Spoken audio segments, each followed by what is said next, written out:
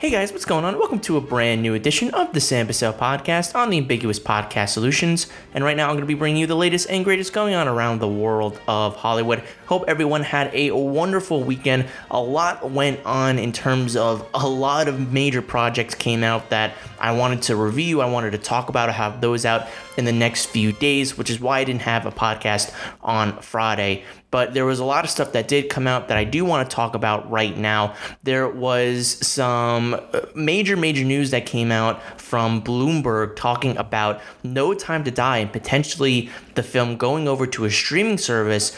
That is not happening, but there was rumors about it potentially going down. So I want to talk about that and the ramifications of what those rumors could mean for Hollywood moving forward. So the Suicide Squad has new photos coming from Empire Magazine and some new details coming from the director James Gunn and a whole lot more. But before I get into any movie news or talk about anything that I've seen over the weekend, I did want to get a shout out to a Spotify podcast who on Friday gave the show kind of a little bit of a shout out, and Ambiguous Podcast a little bit of a shout out in terms of the movie TV section, in which it gave our Ma Rainey Black Bottom episode talking about the new trailer from last Monday a little bit of a shout out on their major Twitter site. So I just wanted to give them a shout out saying thank you for that. And if you want to check out more episodes of the Sam Bussell Podcast, you can go to Apple Podcast, you can go to Spotify, SoundCloud as well.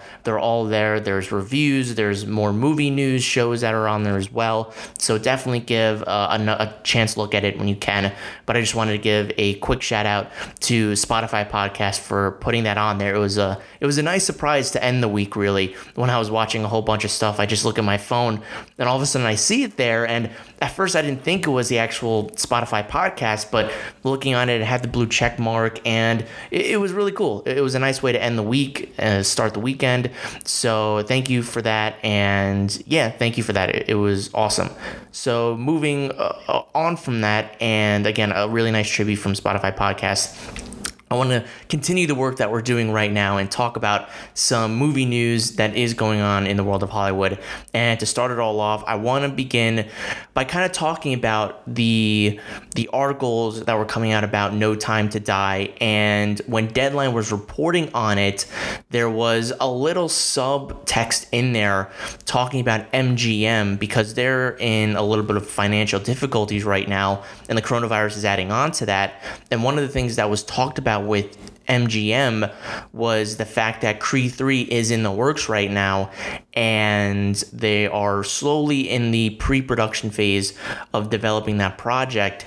And it came out after the article did, but it didn't come out as its own headline. It was really only just put in that report. And according to that report, rumors not confirmed by MGM, Creed, or anyone that's behind that project, but it seems like potentially the star of Creed, Michael B. Jordan, could be not just starring in front of the camera, but also working behind the camera in the director's chair for the third installment in the Creed franchise in the overall Rocky universe. And there's no other mention of it. There's no mention of whether Sylvester Stallone, Tessa Thompson would be back, or no details or anything. That was really just the main thing to come out of it. But it's pretty significant because this is a major star in Hollywood, that this would be his first major directorial film, really. This would be his directorial debut. He hasn't worked on any small films. He hasn't worked on any films whatsoever in terms of directing, but this would be a major film for him to get his hands on. And if this was just any actor coming in to do it, I would be a little bit reserved. But at the same time, I think because Michael B. Jordan is somebody who is learning different aspects of filmmaking, of working on movies, that I think this could be a good project for him to work on. He's been producing the last few years. Specifically, he just did Just Mercy, which was a big film for him, and he kind of got that film off the ground. He's working on a Static Shock movie with his production company, so he's starting to feel his way around with his producer hat, and I guess now he wants to put on another cap, being the director on a production. And with the Creed franchise, he knows this franchise. He knows the character of Adonis. He knows the world. He's worked with Ryan Coogler. He's worked with Stephen Cable Jr., who directed the second film when Coogler was doing Black Panther. So I think for Michael B. Jordan, this isn't like he's stepping into an unknown project and directing something. He knows this world. So I think this could be a good launching point for him. And again, there's no other details regarding where this film could go, who's going to be a part of this film. But in terms of the directing, I would love to see Ryan Coogler come back. He would be my first choice just because for what he did with that first Creed movie, in which it was just a phenomenal, one of my favorite films of the 2010s, one of my favorite films of 2015 when it came out. I wanted to see him come back to this world, but he's kind of moving on to bigger and better things, and he doesn't have time for Creed or any other film right now because he has right now Black Panther 2 that he's working on.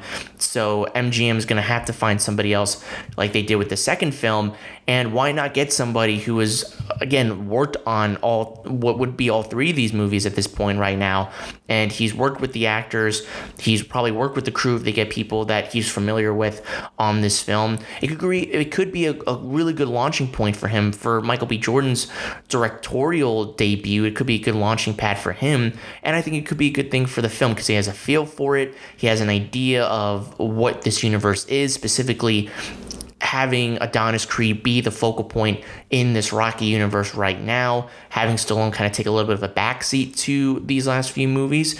So I think this could be a really good thing for him. I'm excited to see what Michael B. Jordan does if this does turn out to be true. Again, I think he's an incredible star. I remember watching him on Friday Night Lights, and to kind of see his career progress over the last few years has just been incredible. And again, he's starting to become multifaceted, and that's what a lot of people are doing right now, where they just don't want to stick to their one little area that they know. They want to expand their horizons. They want to expand their knowledge of the industry and becoming producers, becoming directors. And I think that's a really good thing. And I'm excited to see what kind of creative force Michael B. Jordan can be behind the camera, not just in front of it. And these are the first few steps that could potentially happen. So I'm excited about this. And I said I was a huge fan of the first Creed. I like the second Creed film, and I'm looking forward to a third Creed film. Now, whether they take cues from the other Rocky films like they did with the second Creed and bringing the Dragos back, I really don't know. Does Mr. T come back for the third film with his son? Who knows what they're going to do, but I definitely think this is a really interesting choice. I don't think it's necessarily a bad choice. The only really negative is, again, Michael B. Jordan hasn't been a director, and it's not like Creed is a billion-dollar franchise, but when you're on your third film and you've had success in your previous two, and you're a part of your spin-off of our already successful franchise with Rocky, then this is a major film that he is a part of. So I think that's the only thing you could say where could be a big task for B. Jordan. But again, it's not like he's just coming into this with cold feet, not having been a part of it from the beginning. He was part of the inception of these two films beforehand. So I think he has an idea for what Coogler did, for what, again, Stephen Cable Jr. did with the second film, and continuing this journey of Adonis Creed in this third film. So I'm excited about it. I think it's a very intriguing choice. Again, if it does turn out to be true, and MGM hasn't confirmed it yet, but if they do, I think this is an interesting choice. I think this could be a smart choice, and I think this could be a really interesting launching pad for Michael B. Jordan's directorial career moving forward. What do you guys think about Michael B. Jordan directing potentially Creed 3? Let me know what you think and leave your thoughts. And then moving into the entire article that came out from Deadline, from Bloomberg, and other sources and outlets as well, talking about the fact that before No Time to Die moved to April 2nd of 2021, there were very minor talks with some of the streaming services out there right now of potentially the 25th installment in the James Bond franchise going to a streaming service and skipping the theatrical window. And one of the major things that came out of this article was the fact that you had the major headliners like Netflix, Amazon, Apple that were looking to offer $200 million. Earlier this morning, I was reading on Hollywood Reporter that Apple is willing to put up between $200 to $300 million for this film to acquire it, but apparently MGM was looking for around $600 million to put this deal up. And with everything going on with coronavirus right now, and there have been a lot of deals made between studios and streaming services for the studios to kind of make up some kind of money, because they know if they release these films in theaters, when the theatrical market is weakened right now, that they're just trying to make some kind of money wherever they can make it right now. And the deals that we have been seeing going on haven't even exceeded, I think, $200 million. They've been around the $140, $150 range at maximum, at the most at this moment in time. So $600 million was going to be a lot. And according to the reports, the streaming services weren't even going to bite that. There was no way they were going to pay that kind of money for this movie. But you can understand where MGM is coming from, where, again, they are in a financially stressful situation right now that has been added on because of the coronavirus. And there's a lot of different tentacles involved with this, where it's not just one studio, whereas Paramount had the full-on rights for like a Coming to America 2, the Trial of Chicago 7, Lovebirds, or even My Spy moving to Amazon. There's a lot of different tentacles around No Time to Die. You have MGM, which handles the domestic distribution. They are the main producers that finance the Bond films throughout the years.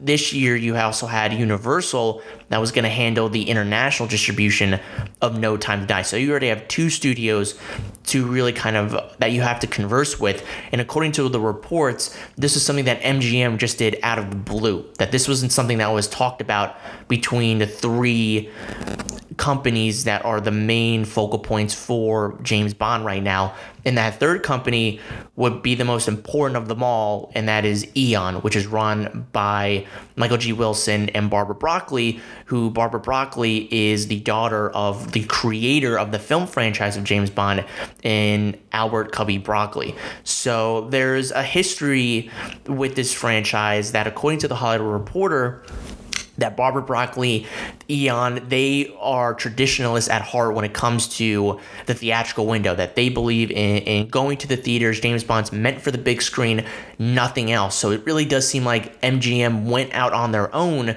to do something like this. And again, it doesn't seem like this was serious, that something came close to a deal. But the fact that this was something that was floated around, it is kind of raises eyebrows a little bit, and the kind of money that was involved. And again, Netflix isn't going to pay $600 million for something that is going to be big for them for a little bit, but they're going to lose more money than really gain money. And you had the fact that there were a lot of advertisements behind this film. There was a lot of marketing already tied up with it. That already twice they were ramped up marketing, and then they've had to completely move away from it because they moved the release date. So you're already putting extra money in because of the marketing. You're putting in $50-60 million according to the reports, and you also have these major advertising deals with Omega Watch, Heineken Beer. So there's so much money already tied up into this that this would be the most complex situation for any streaming service, where you're going to be giving in more money than I think you would really be giving out to it. And MGM, Eon, Universal, they all think that the No Time to Die specifically had the shot to be a $1 billion film because it's a James Bond film, but also it is Daniel Craig's final outing as James Bond, and some people regard him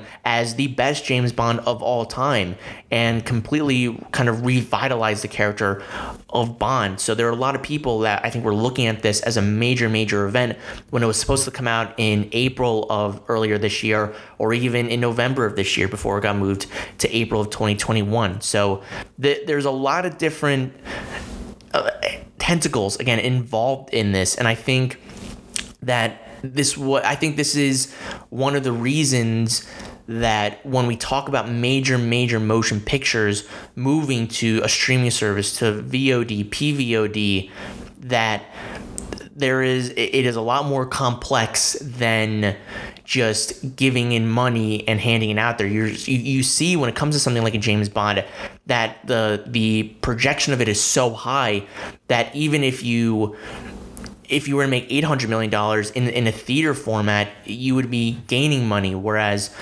for a studio that gives something to a streaming service, because the potential is so big for a film, because it could reach blockbuster levels. You can't be dishing out $200-300 million potentially. Again, 600 is a lot of money, and I don't think any company, any studio would even do that. Apple wouldn't even do that, and they have deep pockets. I think they would be willing to give up anything. I mean, you're seeing what they're going to do with Killers of the Flower Moon, where Scorsese's asking for $200 million. That's pocket change for Apple, but they're not going to exceed, I think, to $800 million to acquire a picture that's a one and done for them. If it was a franchise, maybe it could be potentially more interesting to buy it. But if it's just one film, that's it. Risking $600 million, you're probably going to lose money on that than actually gain any kind of profit. So I think for MGM, it makes sense that they would want to do something like this, because it does seem like they are going to be acquired by an Apple or an Amazon in the future potentially, or maybe one of these other production companies which houses the production rights to Bond, along with being attached to Eon, because they've been a part of it since the 60s. And so I think that it was a little surprising, I think, that something like this did come to fruition. But again, it seems like it was a little blimp, and then it went away. Like it happened, and then they said, yeah, no, it's not going to happen. So, you feel everything when you're deal making. You just kind of, you get a temperature and a sense of, okay, what are people willing to give out if we were to actually give James Bond to one of these services? What would they be willing to put out there? And they saw the deals, the offers that they were getting, and it probably wasn't up to their standards, and they just decided to say, we're just going to move it. And will they have to release it in April just because of how much financially they are taking a hit for this film? Because there's, again, a lot of marketing dollars, there's a lot of advertisement, there's a lot of back end of money that could come out of this, because they got to pay their stars like Daniel Craig, Rami Malek, Léa Seydoux, Ralph Fiennes, and their director. Yeah, there's a lot of pressure with this movie, because you're risking it all on one major film, but it's a reliable franchise in James Bond. But again, COVID-19 is just adding on to a lot of weight with this, and I don't think this was ever going to really come to fruition. I think this is, again, just wishful thinking and just seeing what was out there. And these are the offers that MGM got for the project. And again, they would have needed the sign off from someone from the people of Eon, from Universal, and they probably wouldn't have gotten it. So I think, again, you're just feeling it out there, seeing what you could get for it, and that's pretty much it. And I think that's really all this is going to amount to. I don't think this is going to cause any controversy. I would be shocked if it really did. But overall, I think, again, streamers have been willing to pay a lot of money, and to ask to see what kind of money would you pay for this film, I think it's just interesting, and I think we saw the result of what that would be, and I think you're just going to go on from there, because when you look at Black Widow, when you look at something like a Batman, they wouldn't shove out those films to a Netflix or Apple. They would keep it for their own streaming services to market their products. So they would set a price that they think is reliable, like they did with Mulan. So I think for Universal, I think for MGM, they don't have a streaming service, so I think for them, they're just kind of left with, we either wheel it and deal it, or we keep it in theaters. And I think the smart play is keeping it in theaters, because the prospects of it are a lot higher than going to streaming service. So what do you guys think about No Time to Die being potentially offered to a streaming service? Let me know what you think down below and leave your thoughts. I would really like to know what you all think about this story, because again, it's a minor blip, but it's major, but I think in the end result, it's just going to be something minor, and I think we're just going to move on to the next thing. And it's interesting, but nothing that's going to have, I think, major ramifications in the future.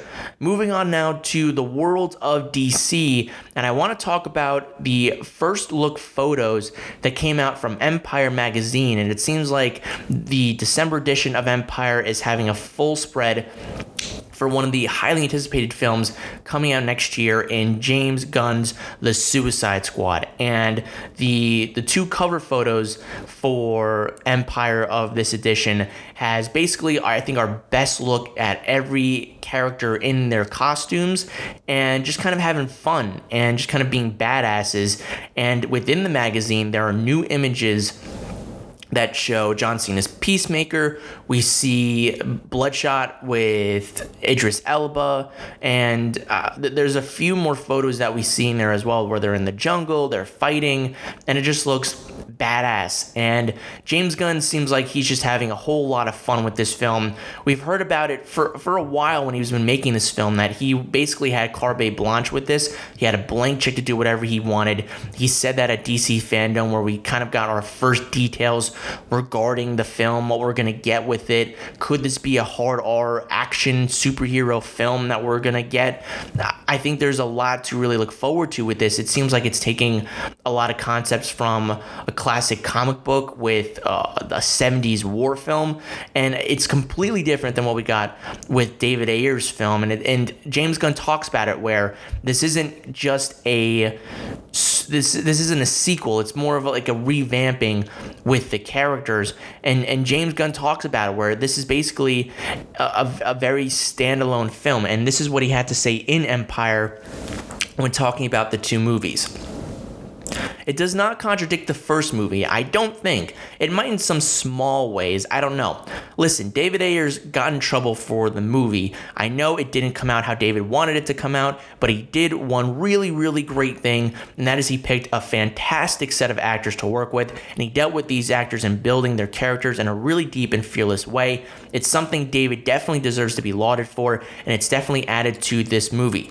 I think you know from pretty close to the beginning that all the Guardians are good, apart from Nebula, who's the outlier. But in the Suicide Squad, some of the characters end up being good and some end up being terrible. They just don't get in fights and say they're going to kill each other. They actually do get into fights and kill each other. You really don't know who's going to live and who's going to die. I was given full freedom to kill anyone, and I mean anyone, by DC. And it sounds like he's implying that, you know, major stars like Margot Robbie as Harley Quinn, or like Rick Flag with Joel Kinnaman, or John Cena's Peacemaker, Idris Elba, all these guys, or even Captain Boomerang with Jai Courtney, all these people seem like they could be set up to really be taken out, kind of like a Dirty Dozen sense as well. And again, for James Gunn to get this kind of full-on do whatever you want, not a lot of directors get that, especially in a comic book film.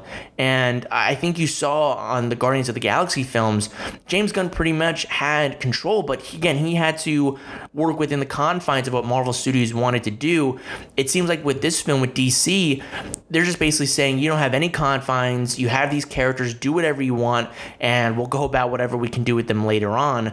So I think this is a really cool idea, and I can see why James Gunn had a blast with this. It seems like the cast had a blast making this film, from, again, what we saw at DC Fandom when Gunn talks about it, when the cast talks about it, and you just feel that energy from that panel. Even though it was virtual, you could just feel that there was excitement about people seeing this film. And the first look footage that we saw from the behind the scenes of everyone in costume and in the jungle, it gives me like a Predator kind of vibe. It just looks like unadulterated, pure, bonkers fun.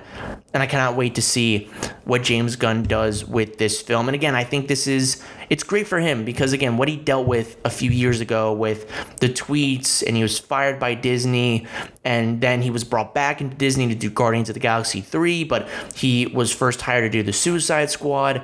He's kind of that bridge where you don't have to have one specific fandom. You can be a part of both universes in both DC and Marvel and come up with great content. So for him, I think this is incredible. He deserves this, and I think he's going to deliver something that is just pure James Gunn that we thought we got with the Guardians movies, but I think Suicide Squad is really going to be a full James Gunn ride, and we're going to see it come to fruition in August, as of right now, in August of 2021. What did you guys think about the Suicide Squad photos that came out? Let me know what you think down below. and leave your thoughts. And then moving on from the world of DC to the world of Avatar. And I want to talk about a behind the scenes photo that came out yesterday for the project. And again, over the last few months, we've gotten some more behind the scenes looks of the cast kind of in mocap wetsuits in what seemed like a Bacta tank, or not really Bacta tank, but just like a full-on water tank. I'm thinking of Star Wars for a second, but just a full-on water tank where you just have all this motion capture, all these cameras going on underwater. We heard from Sigourney Weaver last week that she basically had to go underwater and kind of hold her breath for a long period of time. She had manta rays gliding over her as she was submerged underwater. It seemed like a tall, daunting task that everyone went through. And one of the newcomers to this franchise, but an old friend of James Cameron's, who was a part of the Titanic film, Kate Winslet, is coming out to this film. And in a Hollywood Reporter article in August, she talked about going through this process of working underwater. And in the new behind the scenes look, it is Kate Winslet underwater submerged in what seems like just a full-on wetsuit. And the interesting thing about this picture was it seemed like she had these like wings attached to her that she was holding up, and you could see like her nose was pinched and she had goggles on. She was trying to hold her breath for so many seconds, and beside her where it seemed like maybe these camera guys or maybe it was grips that were just working underwater.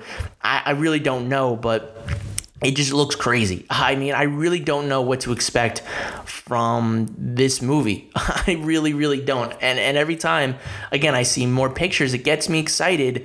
But again, as I talked about, it's going to be the footage that I want to see now. I'm seeing behind the scenes stuff. Great. Give me more of that. I'll take it. But I need to see actual footage. And again, we're probably not going to get that until sometime next year for some reason. So I think that this looks interesting. We don't know anything else really about it other than the second film is going to take place underwater a lot. It's going to explore the sea world of Pandora, and the humans are going to come back from Earth for this film somehow, some way. How they do it, I don't know. And it's going to take years later. Jake and Neytiri have a family now. So time is going to pass with this film. It's not like we've waited 13 years and only 2-3 years in Avatar timeline passes. It seems like as we have grown up, the characters have grown up as well. And James Cameron seems like he's going to acknowledge that, along with having to really kind of put pedal to the metal with this world that he's created, because technology has really evolved. The de-aging software has really evolved since it really kind of took off in the early 2010s. You've had motion capture. You've had motion capture with Andy Serkis in the Planet of the Apes films. You've really had virtual sets be created from Jon Favreau, what he was able to do with The Jungle Book, The Lion King, and what he's doing with The Mandalorian. So technology has evolved, and James Cameron, if one thing he's really known for is pushing the boundaries technologically. So the question is, nobody's really tackled underwater. And again, from what I know from James Cameron, he is somebody that is passionate about the sea world of this earth, and he's involved that in so many of his movies throughout the years. And what can Cameron do with that technology? What can he do with the virtual technology nowadays? What can he do to evolve that and keep being a part of that conversation? I think that those are the questions that we have to ask ourselves, because that's what we love about Cameron, is how he's able to push the boundaries visually. And so I think that's the exciting thing that is really going to be looking forward to when talking about these Avatar sequels for the next few years at least, when they start coming out with Avatar 2 in 2022, and then subsequent years following for the next decade or so. As of right now, we're going to be talking about Avatar for at least half a decade or so, depending on how well these first two sequels do with Avatar 2 and 3. So what do you guys think about this picture with Kate Winslet in the Avatar suit, or in this mocap suit, betraying a Na'vi underwater? Let me know what you think and leave your thoughts. And then moving on over to the Marvel Cinematic Universe, and some major casting news that came out yesterday. And it was announced that as of right now, according to Deadline, Oscar Isaac is in talks to play the role of Moon Knight in the Disney Plus show Moon Knight and taking over the title role of that character. And Moon Knight was one of the Disney Plus shows that was confirmed at D23 last year, and I never really heard of Moon Knight. He's more of one of those B-level characters, as far as I know him to be, that I didn't really get to really kind of learn about in the comic book world. But hearing the descriptions of him from trades and hearing after the announcement that Kevin Feige made about this character getting his own show, it sounds really interesting, and then I'm really looking forward to seeing Moon Knight in his own world. And Oscar Isaac, I think, is a great choice. Again, more representation, and he's worked with the Mouse House before, just finished wrapping up the sequel trilogy playing Poe Dameron. So I think he keeps himself in the world of the Mouse House, and I think Oscar Isaac is a terrific actor, and I think he is somebody that is a smart choice. One that I think people are wondering, well, are they going to go somebody that's more unknown? Are they going to go more established? And Oscar Isaac is such a perfect choice for that, and I think he gets to kind of redeem himself after kind of the flub that was X-Men Apocalypse, where I think he was a great choice for that role. I just think the screenwriting wasn't good, and they didn't give that character enough meat as they should have given him on the bones.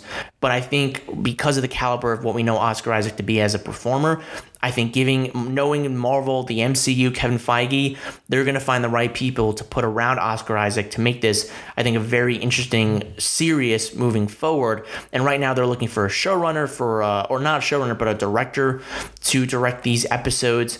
So all these Disney Plus shows are starting to slowly but surely formulate before our very eyes. We have WandaVision, we have Falcon and the Winter Soldier, Loki, Hawkeye. Those are really the four that are, I think, in the most advanced stages of production. The most advanced being WandaVision, which is as of right now still set to come out later this year, sometime in December. And if I had to guess, it's probably going to be in the last week or two of December, because Mandalorian, the last episode is airing, I think, beginning or mid-December. So if they finish that up and then they move to WandaVision, it could probably air around or after Christmas time and before New Year's Eve. So I think that's the one that it's in the most late advancement, WandaVision. Then Falcon, Winter Soldier, Loki will come out next year. Hawkeye could be 2022. And now we're getting the casting of potentially She-Hulk with the actress who is in Orphan and Black. You also have a newcomer playing Miss Marvel, and now you have the casting of Moon Knight. So everything's starting to come together slowly but surely, and I think if WandaVision performs very well, Falcon does, and Loki, I think everyone's going to really be interested to see these shows with these supporting characters that are now main characters in their own shows in Marvel, and how they intersect with the MCU on the big screen. Like WandaVision and Loki supposedly have a connection in Doctor Strange in the Multiverse of Madness. So we're really going to see the connectiveness of these shows really kind of formulate, but again, staying within their own separate solo adventures, like we know Marvel to do so well, where they can connect to all these different movies and then meet up in these team-up films, but at the same time, we love them because of their own solo adventures that they have. They feel like you can just watch this film and just have fun with it. So I think if they do that with these Disney Plus shows, Kevin Feige, the Marvel Studios, are going to be able to conquer another phase in their dominance within Hollywood. So I think this is a really good casting. I'm happy for Oscar Isaac, that I think even after the Star Wars trilogy as well, where I enjoyed him as Poe Dameron, and I thought I enjoyed him and I enjoyed his character. I didn't think he got a lot to do, especially in The Rise of Skywalker. I think he'll have, again, a lot to do with this Moon Knight character, and we'll really kind of see him be this action star that he could potentially be, along with being a great performer on the dramatic side as well, as we've seen him do in Inside Llewyn Davis, and he's been in a few other things as well. So I think Oscar Isaac is somebody who deserves this shot again, and I think this is going to be a really good role for him, representation and all. What do you guys think about the potential casting of Oscar Isaac as Moon Knight? Let me know down below and leave your thoughts. And the final bit of movie news that I want to talk about today is a trailer that came out earlier this morning, and shocker again, it is another Netflix original set to debut on December 23rd this year. It's directed by George Clooney and starring George Clooney alongside Felicity Jones, Kyle Chandler, Damian Bashir, and David Oyelowo. And it's about this man on Antarctica, on Earth, who finds out that this life preservation shuttle in space is saying come back down to Earth when a pandemic, funny enough, hits Earth, and a lot of people aren't around anymore. There's nothing left on Earth, and he's trying to warn them about everything that happened before they land and to our casualties of what has happened on this Earth. And watching the trailer, it reminded me a lot of a hybrid of Gravity and The Martian, where it's really about kind of this one lone person on Mars or in space trying to help and get to an objective. And it seems like George Clooney is trying to get to this antenna to send a signal to this shuttle that is in space, that is operated by Felicity Jones and her crew. And there's one aspect of the trailer where it seems like George Clooney is accompanied by this girl. I wouldn't be surprised if that's probably a figment of his imagination and he's just kind of a loner and he needs something to be around him. So I think it looks good. It looks something that could potentially be an award season contender. I'm really happy to see George Clooney back on the screen in a film. I feel like I haven't seen him since like Monuments Men in like 2016, 2017. So to see him, or that might even be like 2014, honestly. It's been a long time since I've seen George Clooney in a movie before. And to see him back in it, to direct again, I think is really good. And he was in Catch-22, I think it was last year, the year before.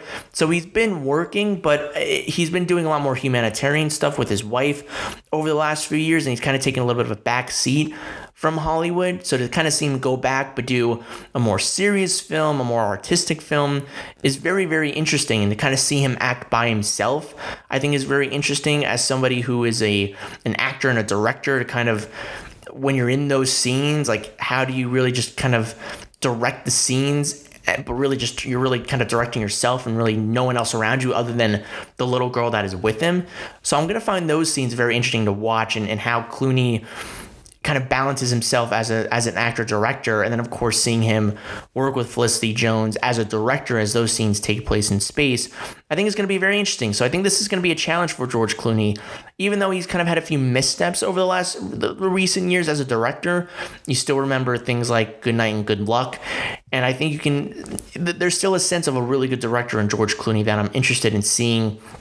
I was really interested to see the footage for this film, and now that I've seen it, it gets me excited for what we could see. This could have some award season play in it, but I think we're going to have to wait for the film to come out before deciding if that will be true or not. But another Netflix film that is coming around, another one that has a lot of major players involved with it, and it could be a good hit for them come around the holiday time. So again, it's going to be more, I think, of a more moody film, more that is a little bit more serious. So if you're looking for something that isn't so dire, and especially in the times that we live in right now, this might not be the film for you if you're watching this trailer.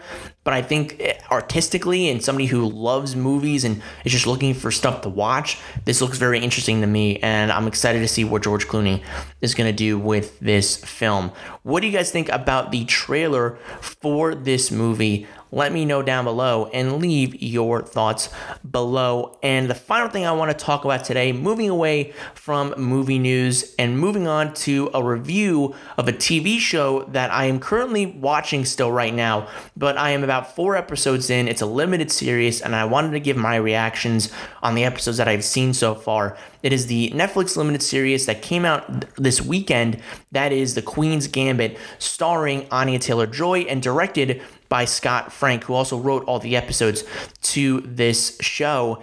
And basically it is about this chess prodigy called Beth Harmon, and kind of tracing her journey from being an orphan at a young age to becoming a grandmaster champion at the game of chess worldwide. And I'm only 4 episodes in, but the 4 episodes that I'm watching, I've been really impressed by the show. As somebody who doesn't know a whole lot about chess, doesn't know the only thing I really know about chess is the fact that It's on a board. You have these pieces. You have bishops and kings and queens and pawns.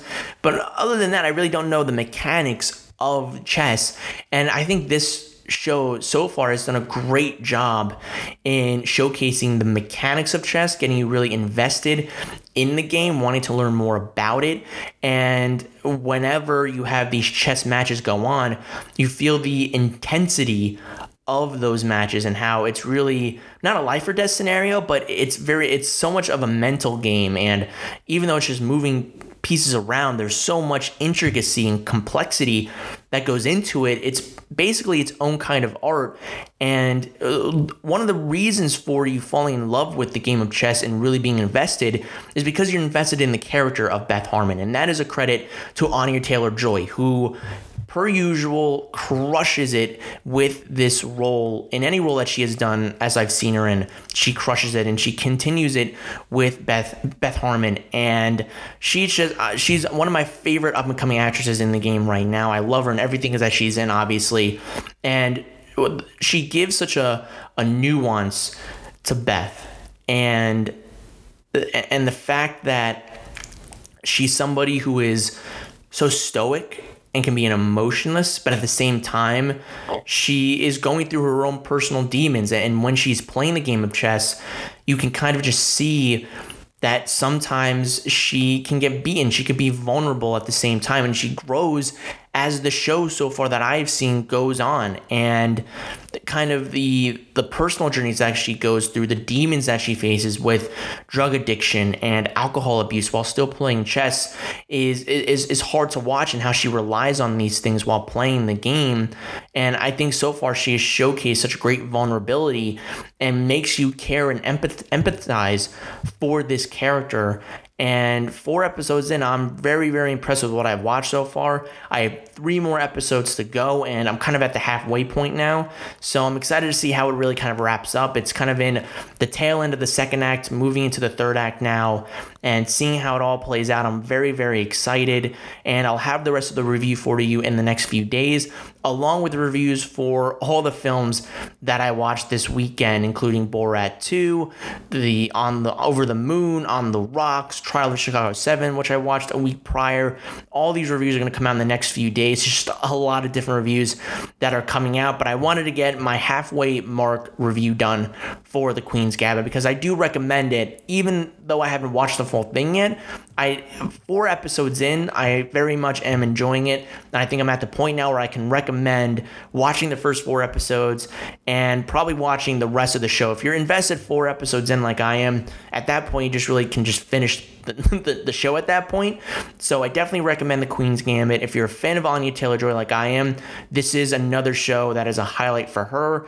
I think if you aren't a fan of chess, I think watching the show, it'll make you somewhat invested in chess, where you want to learn about it, maybe not play it, but learn more about the rules about it, learn more about the strategies of chess. And I think this show does a good job of doing that, and not doing it to a point where you're bored about it, or they're just trying to coddle your hand. They make you follow along with Beth and what she is trying to do. So I recommend this. I definitely suggest checking it out. Limited series, 7 episodes.